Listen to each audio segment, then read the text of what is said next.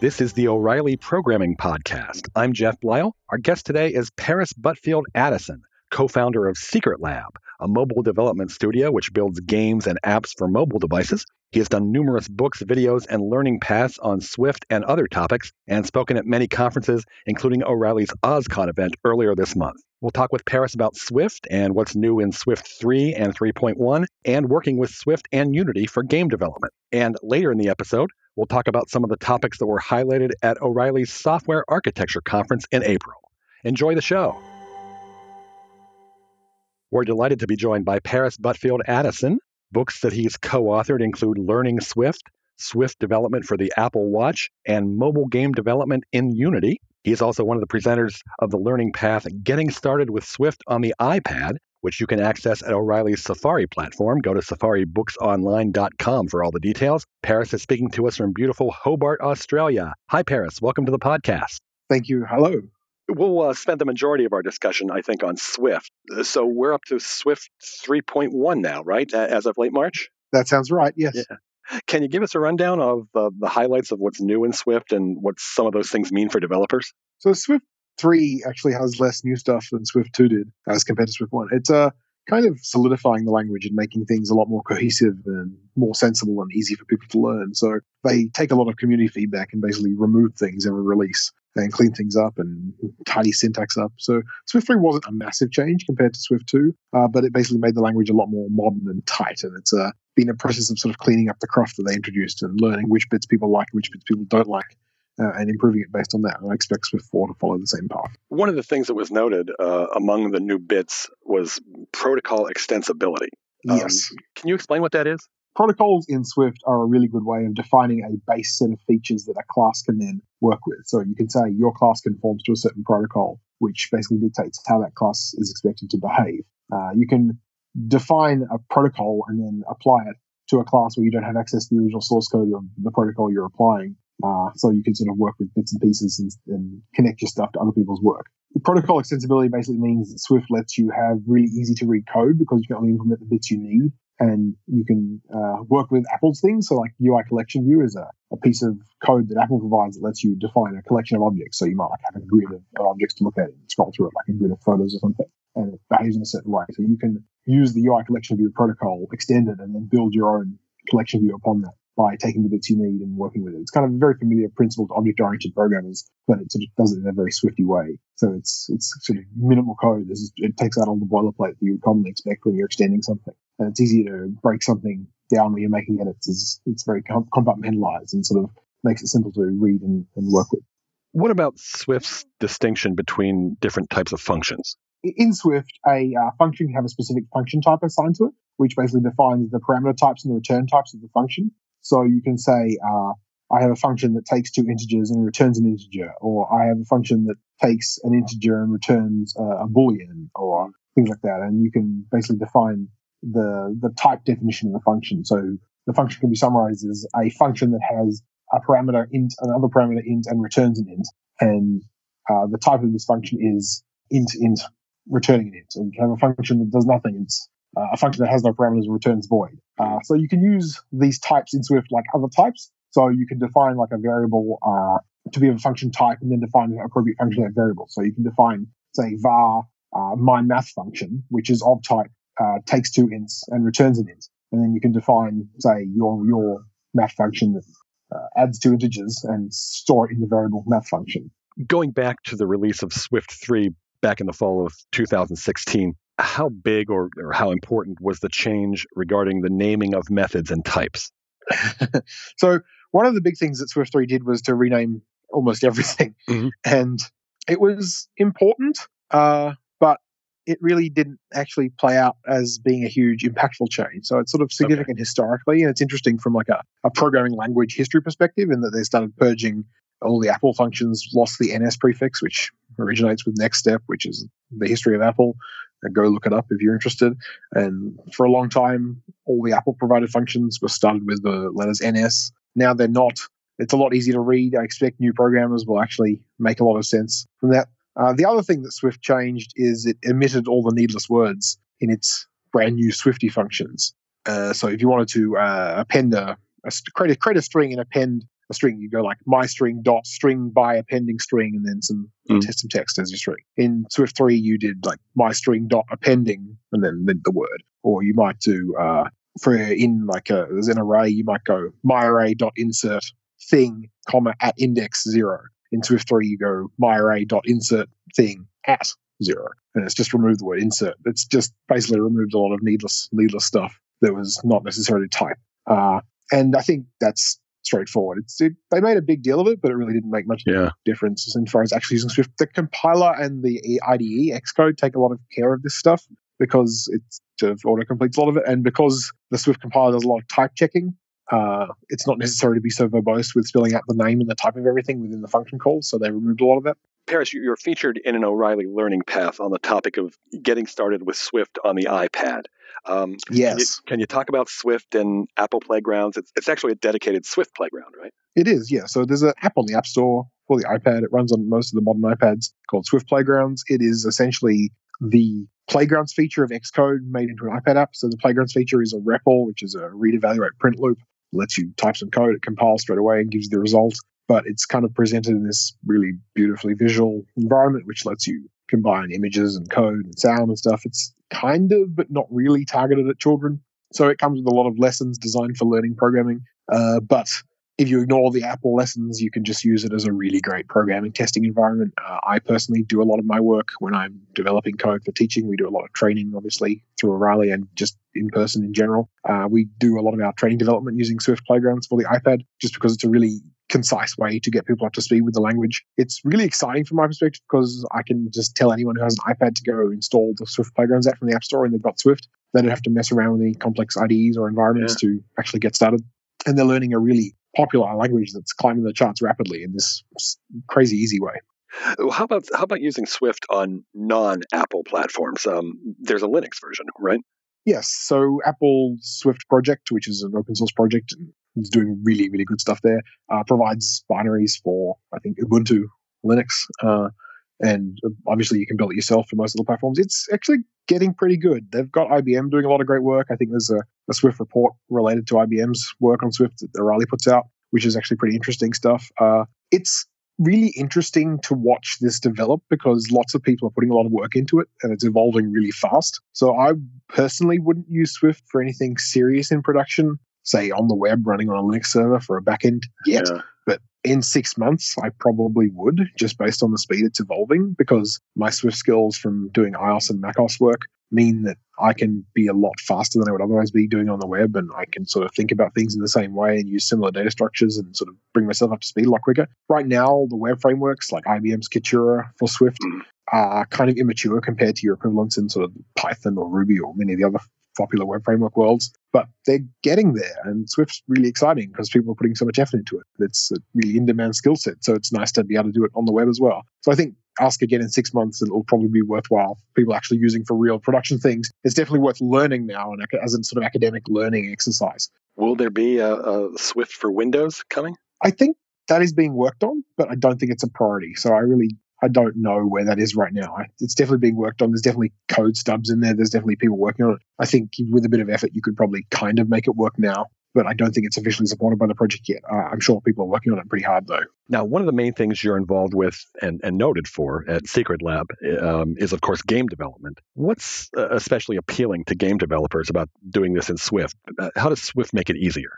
So Swift is really easy and quick to write. I know that kind of sounds like a meaningless platitude when it comes to a programming language, but there's so much less of it to write when it comes to Swift that it's actually meaningful. It's just there's not much to say. It just makes it easier. It's like there's less words. There's less typing. Swift is such a modern language that we rarely actually get to develop games in a very modern language, as strange as that sounds. Like for a long time, game engines and games were C++ or bust, and that's not nothing against C++, but it's C++. It's huge and unwieldy and complicated, and it takes a lot of effort to make it work properly or get up to speed with it. And then we had sort of an era where it was C#, which is a very modern language in some ways, but is also really old in a lot of other ways.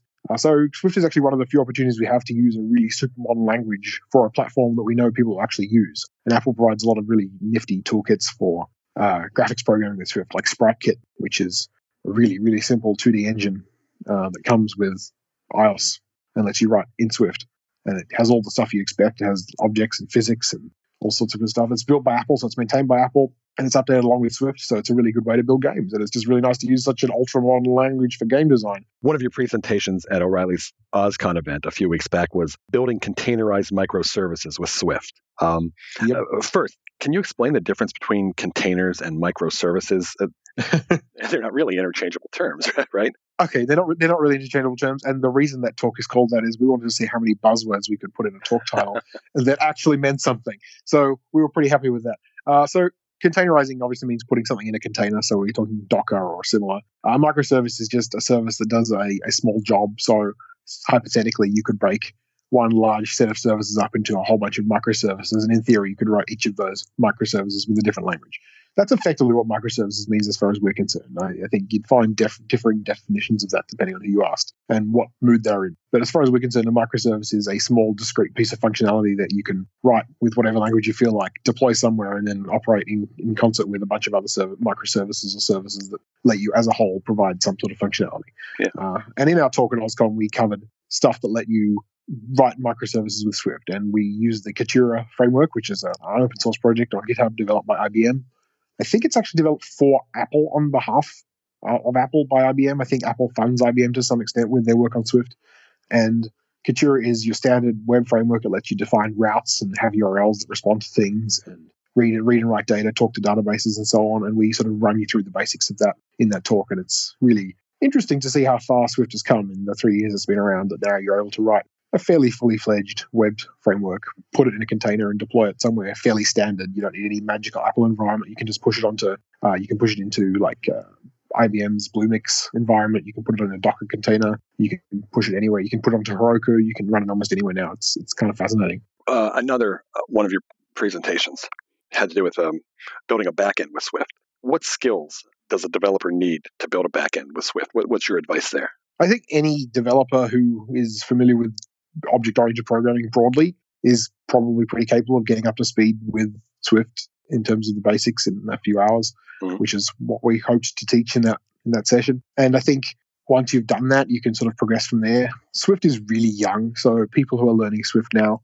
are really getting in on the ground floor of understanding how this works. It's going to evolve fairly fast. So people who understand it now will be at an advantage because they'll have the sort of background knowledge to watch as it develops. And it's going to be in flux for a long time, I think. It's going to be in flux for a long, long time. Unlike something like Python, where they've sort of got the fairly stable Python 2, and then they've got the Python 3, where they mess around with and change things. Swift is probably always going to be messed around with and changed. But any developer who has a relatively good grasp on how a modern object-oriented language works will have no trouble with Swift to build a backend. Let's go back to game development for a moment.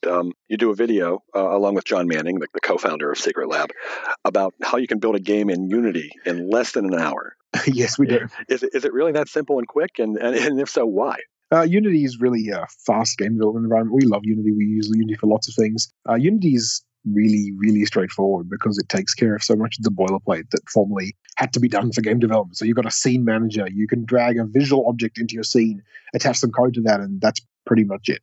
You could make a very simple FPS, like a first-person shooter, where disembodied hands have some sort of weapon and run around shooting cubes within an hour with Unity with not much stress at all and very few lines of code. The beauty of using something like Unity is you have to write less code, so less mistakes are on your side, more mistakes are on the engine's side, more is taken care of by the engine. The less code you have to write, obviously, the less mistakes you can make, which means it's probably faster. And we really love for that reason. We're dreaming of the day we can use the Swift programming language with Unity, and we hopefully somebody will make that work one day.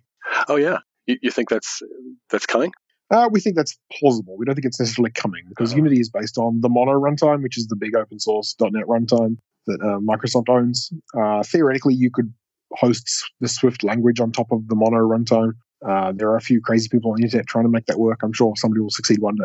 You want to share anything to tell us about what's new and exciting that you're working on now at Secret Lab? We're working on lots of things. We're working on a bunch of really cool projects for O'Reilly. We just finished a whole bunch of game development learning path content. There's videos on everything from how to learn how to do just enough art so you can work on 2D games of your own. There's a whole series of videos on Unity basics and making of various types of games with Unity. And we're also working on a whole bunch of new videos on Swift features, including some video training on Swift backend stuff, like the talks we've been doing at OzCon. And also personally, we're working on a number of games, including a game, obviously not for O'Reilly, for our own purposes, about Leonardo da Vinci trying to reach the moon, and it's an old-fashioned point-and-click adventure game. So we're really having fun with that. Well, Paris, this has been great. Are there any upcoming conference speaking engagements or events that you want to tell our listeners about? In late August in Melbourne, Australia, I am part of the organizing team of a conference called DevWorld, which is a community nonprofit iOS and macOS Swift programmers conference. And the call for presenters is open and will be open while you're listening to this. And we'd love to hear submissions from anyone working with or on macOS or iOS or with Swift or of any level of expertise or speaking experience. It would be great to hear from people. And if listeners want to find out more about you and what you're doing, where can they go online? They can check out secretlab.com.au and they can find all the stuff they need there. Okay. Well, Paris, it's been a pleasure speaking with you, and we thank you very much for joining us on the podcast. Thank you very much, Jeff. Well, the O'Reilly Software Architecture Conference was held in early April in New York. And for a little recap of that, we are now joined by Brian Foster, Content Lead at O'Reilly Media and the co-chair of the Software Architecture Conference. Brian, it seems like there was a lot on microservices and serverless architectures and much more, of course. But what did you take away about the current state of software architecture from the meeting? Well, it's definitely an area that is very much expanding. There is a lot of interest in, as you mentioned, a lot of these newer key technologies that we're seeing. But there's also a real need still for people, again, even though this conference has been around now in its third year, for people to really learn the fundamentals of software architecture. And what that really entails is, again, not just the basics from a technical perspective, learning how to do things such as modeling, learning how to understand different types of architecture patterns, but there's also a real need for folks to still learn the business side of software and what that means and how do you talk to managers and how do you talk to teams? How do you build teams that can work with certain types of architecture? There's really this interesting dual side that's emerging in this area that, again, is very technical focused and wanting to learn and dive deep into core patterns that have been around for a long time, but also some of these newer patterns, such as microservices and serverless architecture. But that's also being married with this idea that people really need to know, if they want to work with certain types of architectures, how do they communicate it within their teams, within their organizations, and how do they make decisions and how do they lead that type of change within the organization? What about the future? Did you get a sense, or did the community get a sense about the future from some of the things that were discussed? Absolutely. I mean, there's a lot of interesting things happening within the space. Microservices, as you know, is an area that is continuing to receive a lot of buzz. I think at the conference, we definitely wanted to have coverage of still the introductory type of content that is still key to people understanding when they're making this migration move with their legacy technology. How do they do it? But there's also this newer kind of focus on what the next steps of implementing a microservices technology, architecture is, and what that means for an organization. And for example, there's a lot of different concerns that once you move to this architecture, you'll need to keep in mind. For example, how do you monitor microservices? It's one thing to have the architecture in place, but once you have, say, 100, 200 microservices running, how do you monitor them? How do you make sure that, if something goes down, how do you come back quickly? There's also the data piece. There's a messaging piece. Again, you have a lot of different microservices in place, but how do they communicate with one another? How do they do so in an efficient way? So there's all these different concerns that I think attendees were really interested in. And it's themes that we started to see throughout a lot of the presentations there. But then there's also this focus on some newer technologies that have been receiving some buzz, but I think are now just starting to come into their own, and I think will continue to grab a lot of mind share with architects and developers. And a couple of those are, of course, serverless, a very big new area. And again, a lot of that is driven by Amazon, and their AWS platform and Lambda, and how that enables developers and architects to be really productive with building these types of systems. So I think as serverless continues to build, and there is a lot of interest in this technology. It really is, I think, going to be the next evolution of the cloud space. Another space that we continue to see some good traction in is this whole reactive idea. And again, reactive, has many different paradigms. It's a programming paradigm, but it's also a way to build systems. It's very event-driven. It's asynchronous. It tends to be a trickier mode of architecture, and it's tricky in that, again, pieces tend to operate on their own.